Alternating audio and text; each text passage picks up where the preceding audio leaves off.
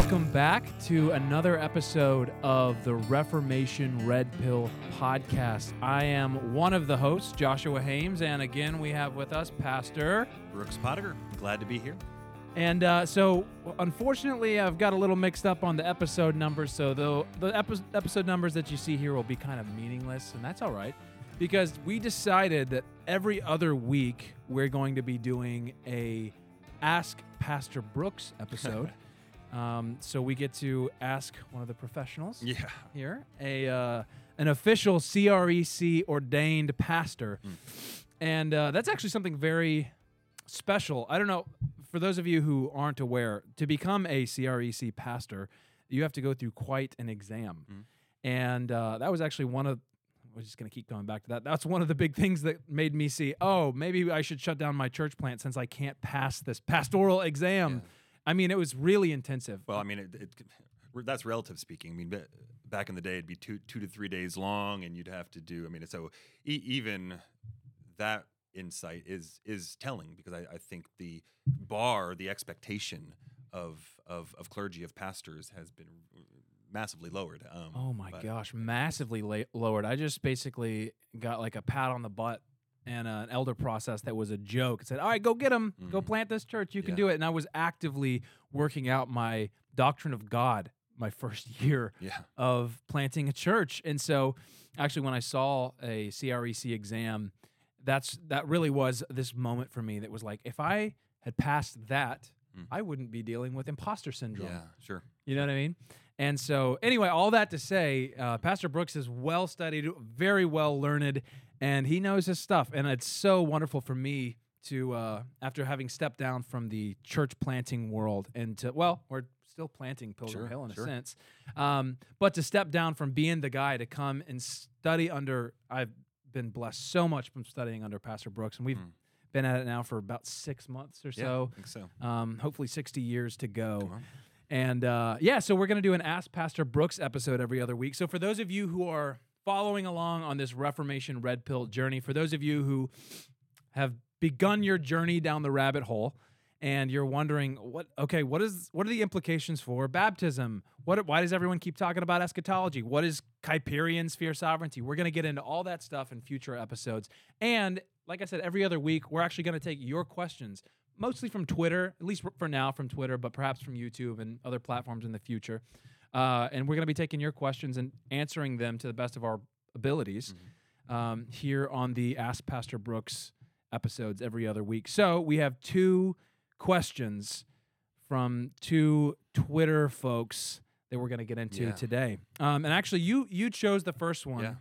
Yeah. So the first one, I really appreciated it. He said, so...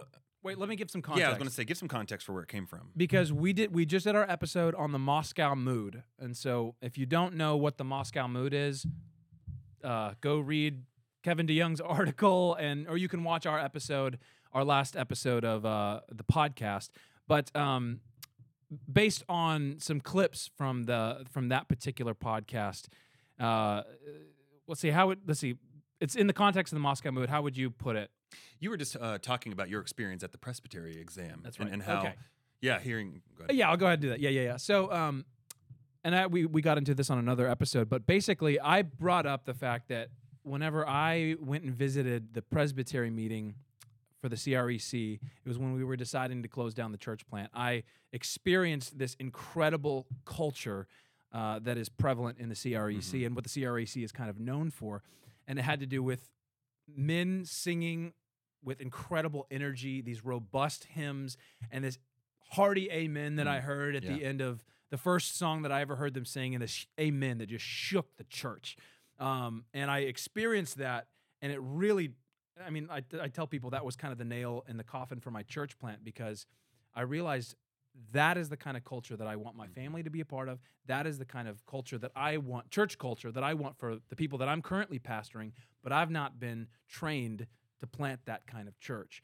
And so I experienced this beautiful, robust Christian culture, and that was a huge contributing factor in deciding to close down our church and then to move across the country and be a part of that kind of community.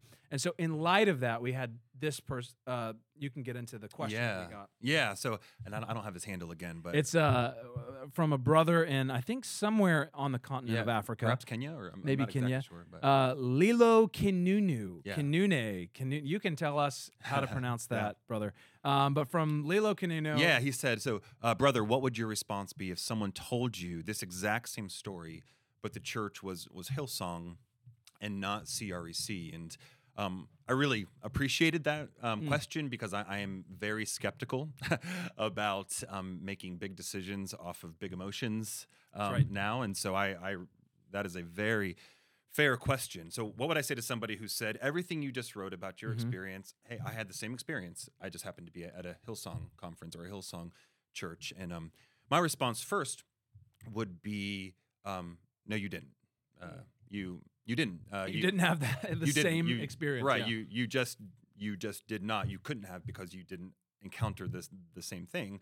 But I think to answer the question and to even kind of take Hillsong and CREC out of it for now, I'd want to do just a crash course in philosophy and talk about the objectivity of truth and goodness and beauty. Which I feel like the truth and goodness part, evangelicals are really good at. Yeah. Like, we're like, yeah, there's an objective truth. Yeah. We believe that. Yeah. Oh, and goodness, yes, there is good and evil, and God sets the standard for good and evil. But then we have just flubbed on beauty. Right. We bought into that beauty is in the eye of the beholder. Right. Yeah. So, right. So we breathe so much Rousseau air that we don't even realize it. Where it's self-expression, it's subjectivity, and so I rate the value on an experience primarily based on my subjective response to it.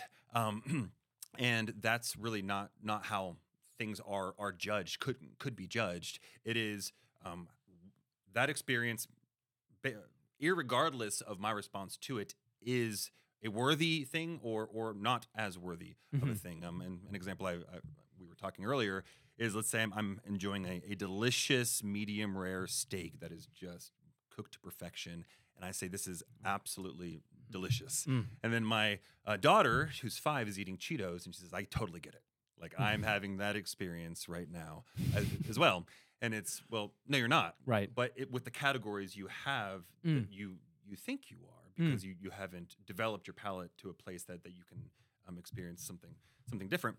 And so there is an objectivity to the virtue of things. And I would say something that, as Christians, as thoughtful Christians who use music in worship, we need to be aware of how easily our affections, our emotions, our experience can be manipulated by music and by the quote-unquote experience, where you really think you are having a profound spiritual experience, but you're actually having the same experience you could have had at a Coldplay concert. Right. Because it's using the same techniques and tactics and lighting and these types of things. And so I think people often think they had a profound experience with the Holy Spirit when the delay pedal on the guitar was just pretty epic. Right. And the lighting through the fog was just, it looked like Shekinah glory all around them. And so I just want to put that before us, that we are often judging things based off of not realizing how our emotions are perhaps being manipulated, and not based on the objectivity of the actual thing itself. Where would you go to in Scripture to illustrate the fact that beauty is not in the eye of the beholder? And it is to an extent, right? There is a I think there is a reality to which, well, no, we would say no. There's an experiential. That's a subjective reality. It's not. I would say no. Yeah. I would say, no. It's there is a beauty that something is a certain level of beauty, whether or not I was ever born. Yes. Now, my ability to discern its level speaks to my maturity, the way that my affections have been rightly formed and rightly sanctified. One quote that I love, which Samwise Gamgee totally understood this. Right. The great philosopher. I think every episode I have to have at least one Lord of the Rings reference. But a good example of somebody who humbly understood this reality. So they're on their journey, him and Frodo, They encounter the elves on the way. Frodo falls asleep. Sam gets to interact with the elves, and the next morning, Frodo wakes up, and he asks Sam what he thought of the elves. And Sam responds with, "The elves seem to be above my likes and dislikes, so to speak. It doesn't seem to matter what I think about them." And that is somebody who got it. He was not in a position to actually judge the merits of the elves.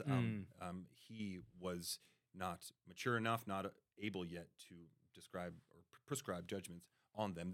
They were something, whether he could articulate that or not. But to answer your question, I think a couple places I would go. First is even when the Lord was creating the world. He observed the creation, and then he pronounced a verdict upon it. He said, "This is good." Yep.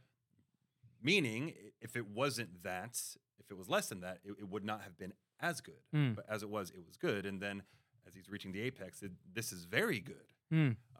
But even there, that there was one thing that was not objectively good. Right. And that was for the man to remain alone. Yeah. And so he brought the woman along. Man and woman, complementary sexes together, was a very good thing. Whether we say it is or not, God doesn't care what our verdict is on it. He has pronounced the verdict. And so I would say that is the foundational place we begin with understanding the objectivity of beauty.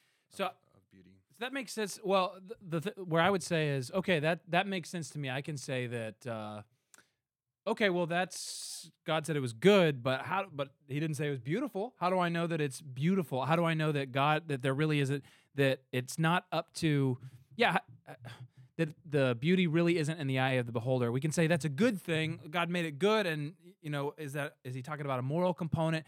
But if it's like, does God think that this is beautiful? And I think it was Indy Wilson that I heard say, we know something is beautiful if God thinks it's beautiful. Yeah. Like when God says it's good, it's good. Right. Does God think it's beautiful? And I remember kind of scratching my head over that and being like, that was the kind of an aha moment for me a few years ago when I was like, oh yeah, there is an objectivity to beauty. And the passage that stood out to me was Genesis 24, where he's talking about Rachel, Isaac, and Rebecca. Yeah. And that she was beautiful. Yeah. Right? That God says that she was beautiful. And we also know that there is a sister with soft eyes. Right. Who isn't physically attractive. As objectively beautiful. Yeah. Right. And so we see, even in judging beauty standards, it's not the eye of the beholder. Right, but I think something that's really interesting in our culture right now is because we understand that there is an objectivity to physical beauty, but we also don't understand that there's an objective beauty to aging gracefully. Yes. And so we're constantly trying to Benjamin Button get younger and younger, and then you end up just looking scary. Yeah, truly, where it is almost a repulsive thing where you're trying to get back to the objective beauty of a 25-year-old, but you're now 65 or 70, and that's not your glory any longer. And this is a soapbox for me. If you are whether you're a man or a woman and you're growing older, you hit 30, maybe you hit 40, 50, wherever you're at in your stage of life, and then you're embarrassed or ashamed of your age, this is not biblical. It's not. Yeah. Okay? If you have gray hair on your head, this is your glory. It is your glory. That's what Proverbs says. And it used to be your strength. That's right. That's a young man's glory. That used to be your glory. Right. But now your wisdom that you have gained from your years and your time walking with the Lord, growing closer and closer, growing more and more into the image of Christ, this is your glory. And it's so wonderful. And for you to be embarrassed about that or to be grasping at youth means you are not walking forward in the direction that God's placed you. And that's a soapbox, because there's godly people I know that, to be young. Now, yes, we can mourn our bodies decaying, right? Getting uncomfortable, having aches and pains. Sure. And that's death. That's the curse. Yeah. And there's a reality that we can mourn that to an extent. Yeah. But even as Paul acknowledged that, even though our outer man is wasting away, our inner man is being renewed day by day. And so that's the greater glory. That's the greater joy. Because he didn't idolize youth, and he had an eternal perspective where That's it right. wasn't primarily a grief at the decay or the grief at the thinning of the hair, because, hey, we're people of the resurrection. Oh, man. And I'm even becoming more glorious with my wisdom and with my sanctification. And so, yeah, some more of the surface stuff, which is a beautiful thing objectively, is starting to waste away. There's a greater glory, a greater weightiness that is happening in me that is better. And when you encounter an old man or an old woman who knows that, Yeah. and who Oh, yeah. walks in that, and it is one of the most beautiful, Right. glorious things Right. to see a saint in their old age Right. who is just loves the Lord so deeply, who is constantly in prayer, constant and totally secure, not reaching back for beauty, for the glory that has passed. Right. They're walking forward in faith for the glory. And do you know ahead. what's really a beautiful thing? A wife that has been loved well for 50 years. Oh man, come I on. mean, if you want to feel tasked with one of the highest and holiest callings as a husband, which you are, Ephesians 5, you are as a husband, you are God's primary instrument that he uses to bring sanctification by the Spirit to your wife. So Christ is going to present his bride without any wrinkle or spot or blemish or any such things. In the same way, husbands, aim to do that to your wives. Love her in such a way that she becomes objectively more beautiful by grace because of the way that her husband has loved her. So 2 more thoughts about worship itself and the objectivity of a standard God has. Yep. One, so 1 Kings 10, this is when the Queen of Sheba comes to essentially survey Solomon's culture and his way of life. And so it says, when the Queen of Sheba had seen all the wisdom of Solomon, the house that he had built, the food on his table, the seating of his officials, the attendance of his servants, their clothing, his cupbearers, and his burnt offerings, his ascension offerings. So this is worship language that he offered at the house of the Lord. There was no more breath in her. She was so struck by the glory of, at that point, legitimate, good, biblical worship of the King of Israel. And so I just love that image of her stepping into the sanctuary and thinking, who is this God who is worshipped like this? Also thinking too of Nadab and Abihu, who offered strange fire at the altar, the place of sacrifice, the place of worship. And they thought, why not do it this way? And it was not according to God's explicit standards and expectations, and they were immediately struck dead. And so that tells us that God cares about how we worship, if we do it according to biblical principles and paradigms. And that didn't go away. That's not, so Hebrews 12, it's talking about the glory of God and the reality that we participate with innumerable angels in festal gathering, with the saints who have gone before. And it says, therefore, in light of the character of God, he is a consuming fire. Let us offer worship that is reverent. So you're getting into something that has been a significant change in my personal Reformation Red Pill journey, and that is you're basically introducing the concept of the regulative principle of worship. Yeah. So can you just lay out for us the difference between the regulative principle and the normative principle for us? Because you're kind of talking about it, just to give language to some of the people who are just coming to this. Sure. Well, the regulative principle of worship is the idea that our worship should be in accordance to the Word of God. We should do what the Word of God says. Now, even on that principle, you're going to get a spectrum of how people understand that. Right. So, for instance, there are some who don't use instruments at all because that's not prescribed in the New Testament. And someone will say, well, what about David, using instruments and praising God with the instruments? What would those people say to that? Yeah, and they I believe some of them would say, I remember talking to a buddy in our church who has a Church of Christ background, and they would say that's old covenant, that's not with the coming of Christ and with the institution of the new covenant, we don't adhere to those standards. Interesting. Anymore. Okay, and because I haven't heard. Well, I guess I have heard that, but I've also heard people say that that wasn't in the context of a worship service, like the examples of David. Yes, can I go play guitar and sing for the glory of God, yes, but that's not in the context of God's people gathered for worship. Yeah. And so that's the other argument that I've heard for that. So we've got the regulative principle and the normative principle. The regulative principle is us going to Scripture to discern what does the Bible say about what a worship service is supposed to look like on the Lord's Day. Yeah. So that's the regulative principle. And there's varying degrees. There's a spectrum for how people understand that. Right. Then there's the normative principle, which basically says that if the Scripture doesn't forbid it in worship, then we can do it. Then it's allowed. Then it's allowed. And so, that's when you've got people dancing around, kind of waving, I literally heard a guy talking about how he has a guy stand on his head during their worship service as his act of worship. Snake handling and all kind of crazy stuff. Right. And there's obviously varying degrees for both of those.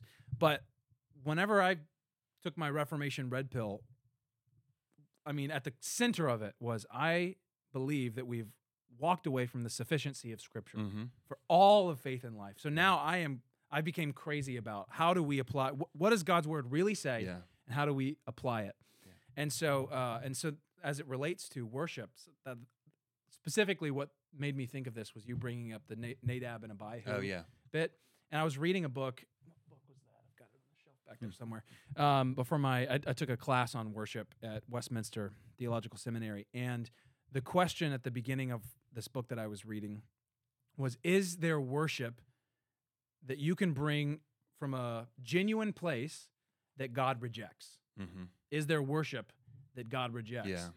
And then he proceeded to give all these examples all throughout Scripture. Yeah. There are loads of examples. Yeah, and so I think an important distinction needs to be made here. So I think of Romans 10:2, where Paul, and here he's talking about Judaizers, but he says they have a zeal for God, but not according to knowledge. And so just having that as a category, that God says you can be zealous for me, but it's not according to knowledge. And so I think I would want to distinguish between quote unquote worship that is just not pleasing to God at all because it is so man-centered and not according to the Word of God, not Christ honoring, not God-centered, but really me coming to get a dopamine hit and me-centered, and it's really more about me. I think I'd want to make a distinction between that and the call to mature in our understanding. So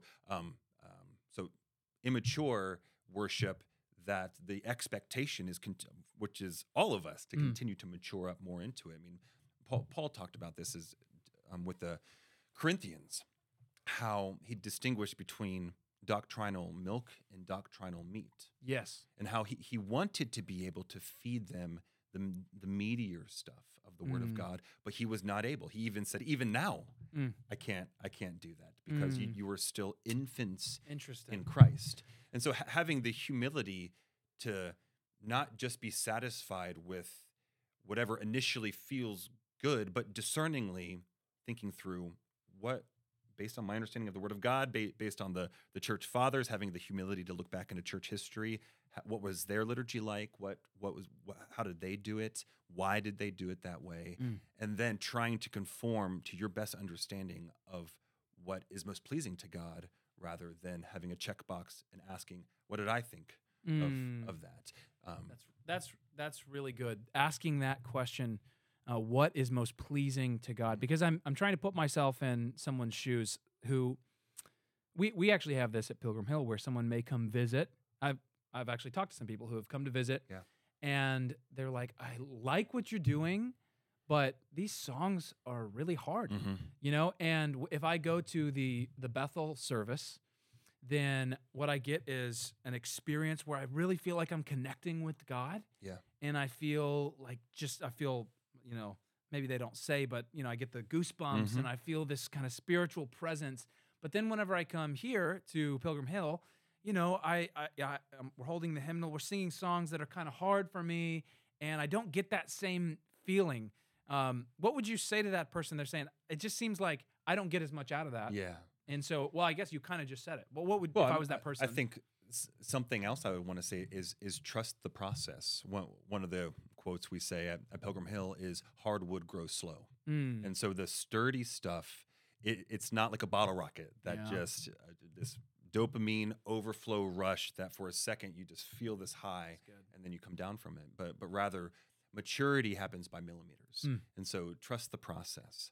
And I can guarantee you, after you sang Isaac Watts and these other saints from church history who labored over articulating poetically the truth of Scripture and the glory of God, soaking yourself in the Psalms, and then out of the overflow of that, with the genius God had given you, trying to articulate it as beautifully as possible, that will have a formative effect on your understanding of who God is. That's good. And the more that we worship God in spirit and in truth, so you become like what you worship. Mm. And so the more you understand who God is, because you've been singing it, it's been his character has been articulated in ways that you had never even conceived of. Right. The gospel has been articulated in ways that you had never thought before. It's not just kind of this mantra of Jesus is enough, Jesus is enough. Right. So now I'm enough, and now I'm enough. Mm-hmm. Words matter. Yeah, that's right. And so this is a formative effect, like water in a creek over a stone. So I would tell them to trust the process. Yeah, and even you just saying that, like in our worship, words matter. You remember the whole controversy over reckless love. Yeah. And people, I encountered a lot of people who were like, what's the big deal? I love how that makes me feel that God's love would be reckless like that. And it's like, well, words actually matter and they have meaning. Mm-hmm. And are we going to go to Scripture to define what God's love even is? Right. Because, I mean, God's love is at the center of the gospel. Right. Who are we going to let some, new artist describe God's love in a way that does not comport with the revealed word of God? This is a big deal. These are big deals. And to your point about these songs that we're singing, whether they're psalms, which I appreciate so much that we learn and sing psalms, because we know that those have been sung since the beginning of God's people. That's what we've been singing for centuries and millennia. Mm-hmm. So tapping into that's beautiful. And God wrote them. And not only did God write it, and He told us versions, so it's not the exact same. Right. But God wrote them, and we are commanded to sing psalms and hymns and spiritual songs. Right? Yeah.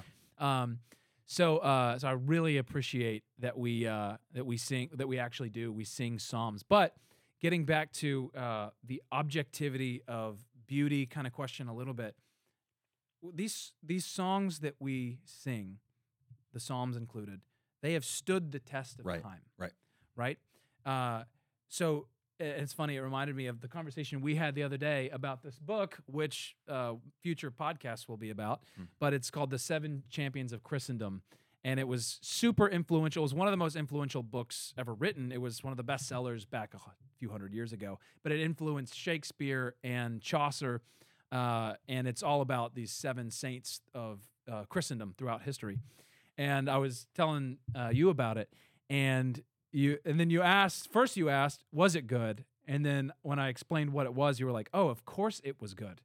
It's just a matter of what made it good. Right. If it stood the test of time and influenced that many people, like we know, okay, there is truth in this, and to whatever degree it comports with the Word of God, we know that that's the degree to which it is true and good and beautiful. Yeah, absolutely.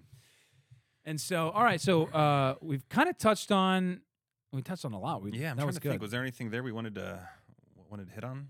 Well, I think actually bringing it back to your experience with the men at the presbytery. Okay. So I would say what you were experiencing was an objectively better experience or a different context that hit on an important thing objectively in you, namely a category that we need to recover that church history used to have, but we have now lost, is the church militant and the church triumphant. Church triumphant are the saints that have already made it to glory. They've arrived. They're cheering us on, the great cloud of witnesses. But we here left are the church militant, those who are still in the fight, in the battle. And you were experiencing men who had spear-rattling, militant hymns that were fitting for the context that pastors are in, who are doing war against the dark arts. We talked about how King Alfred would have his men sing a hymn before he went out to fight the Vikings.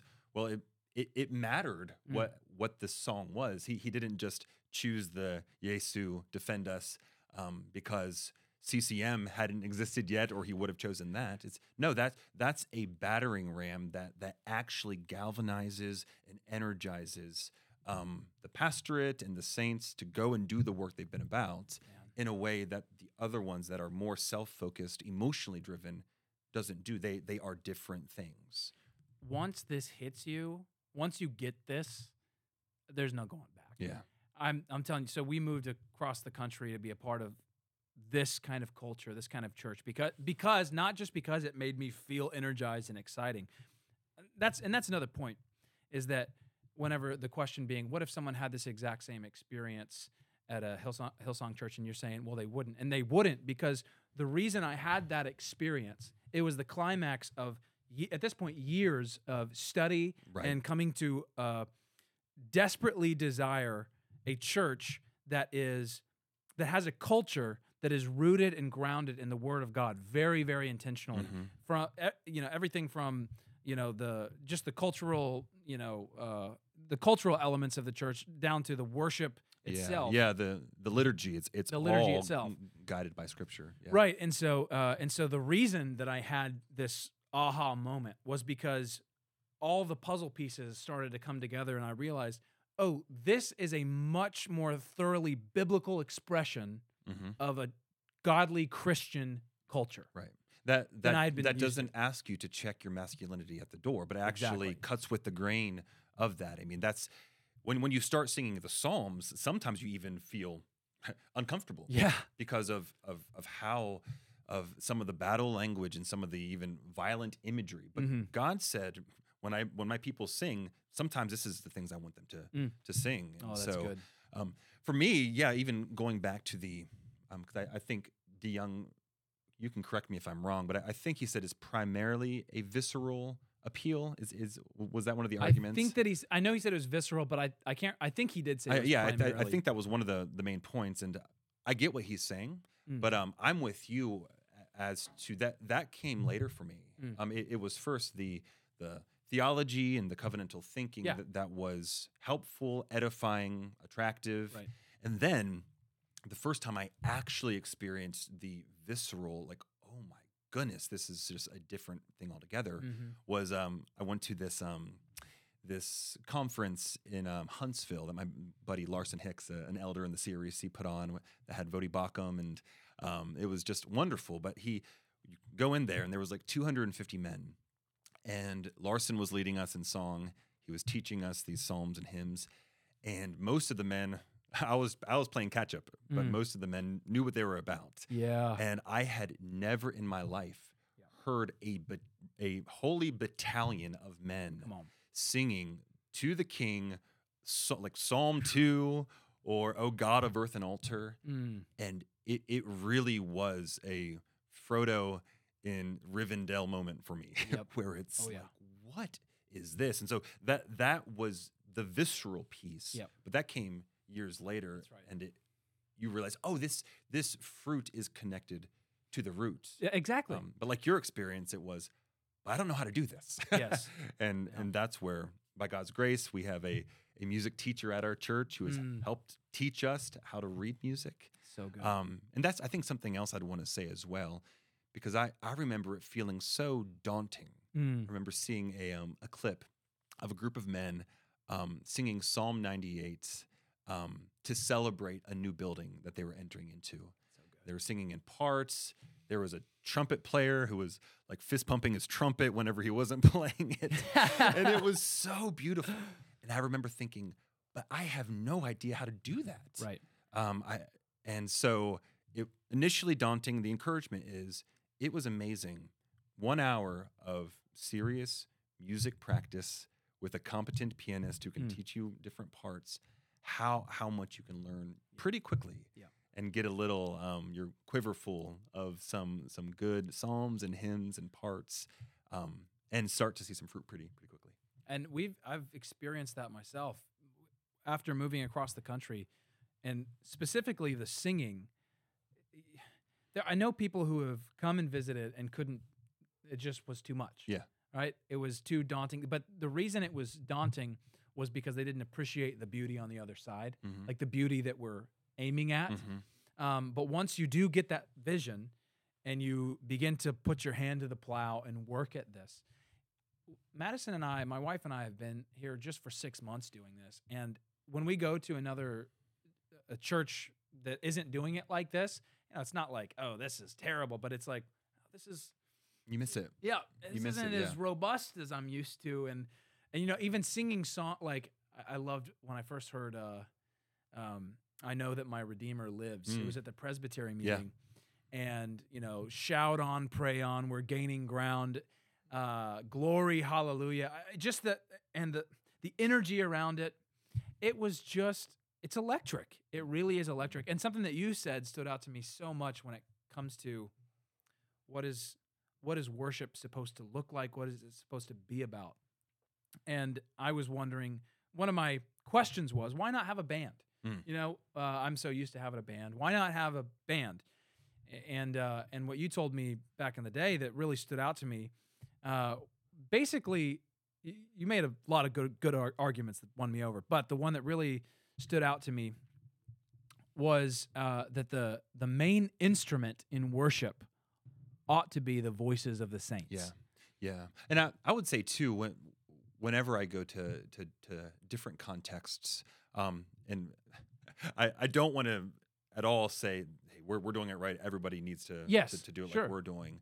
But when I go to places where they have a different approach, what sometimes I'm like, oh, it's not because it's not the songs I like, but it's because the music is so loud that I can't hear the voice of the saints. Yeah. And that's what I long for is the beauty of the voice of the saints. And we put these speakers in and all of this stuff to tamp down the voice of the saints. And what really frustrates me about that is we let the men off the hook. Yeah, and men are so sheepish and kind of whatever. And it's like, well, why would I sing? We have the professional doing it for me. That's exactly right. And that's not the way it's meant to be, I don't think. I remember having a moment in college when the beginnings of these, these new views started to bud in me. And I was at this mega church worship service just for like a worship night. And the guy who was leading worship was so good and the band was so good that I was just not in awe, but all I could think about was, whoa, that dude can sing. Yeah, what a performance. Yes.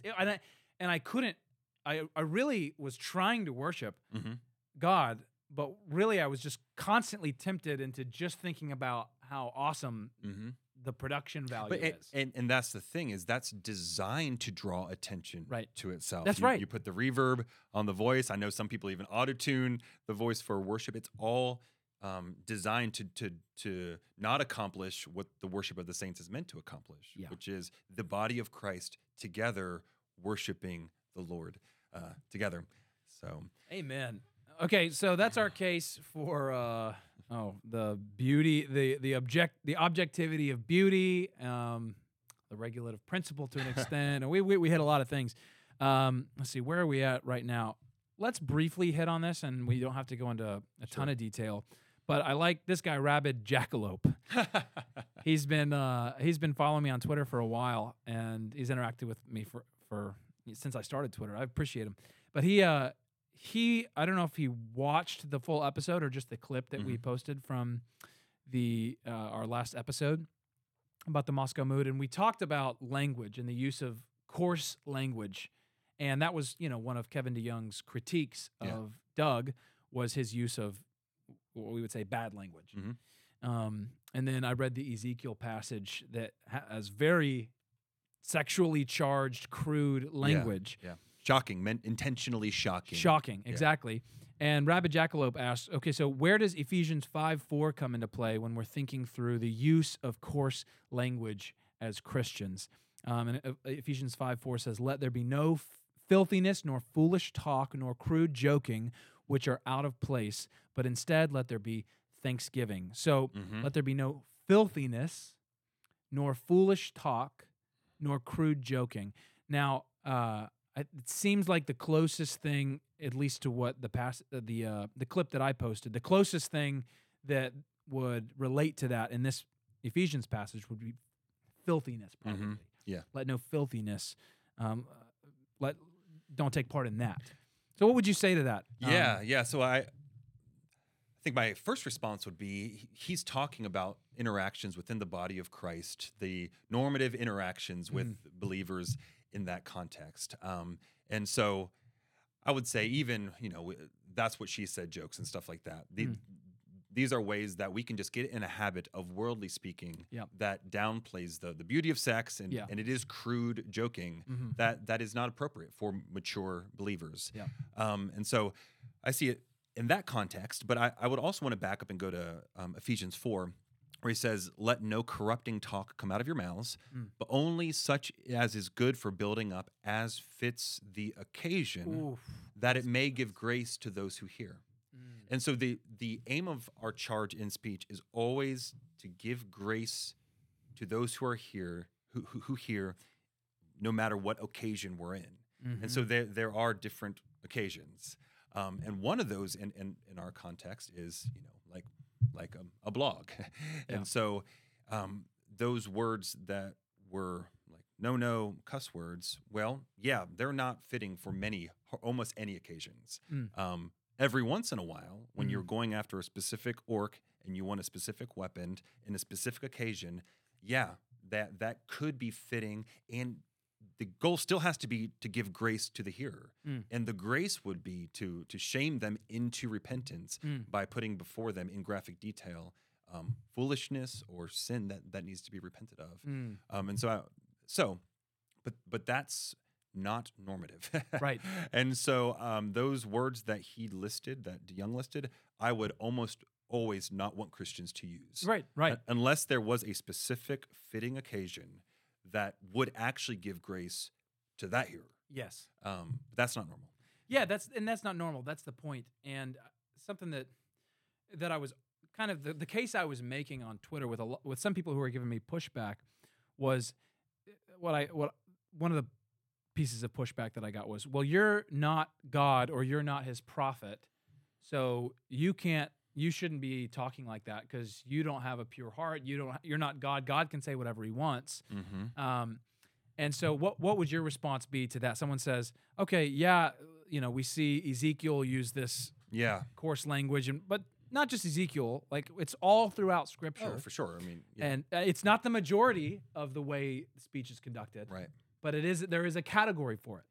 Yeah, so I would say, so the prophets didn't sin, right? And God didn't sin, which means there's a category for it, but you better be very careful. Yes.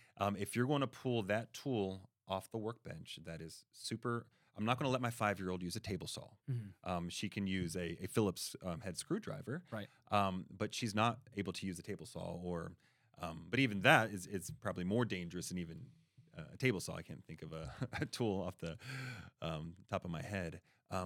But there is clearly a righteous way to do it. And the role of pastor has a prophetic edge to it, a prophetic component to it that is meant to conform to the Word of God. We take our cues from the Word of God there. But even that list that was compiled over a decade, I wouldn't feel comfortable with my age, my maturity, where I'm at in my ministry, likely pulling those off the shelf because I don't think I've earned that right yet to be able to speak in that way, nor would I encourage guys to. But if your primary response is, okay, good, I get to cuss more, then there's a problem. Yeah, there's a problem. And but that's what I want to get across is that there is the problem is that we're so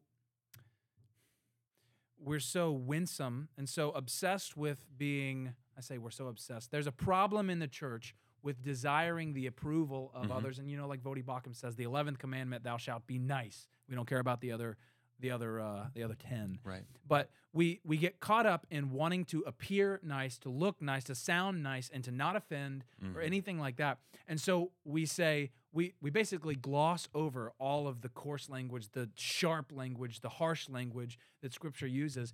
And, there's a danger, and there's kind of a rising tide of a pendulum that's swinging the other way, where it's like, yes, now, like you said, let's get excited to use those tools.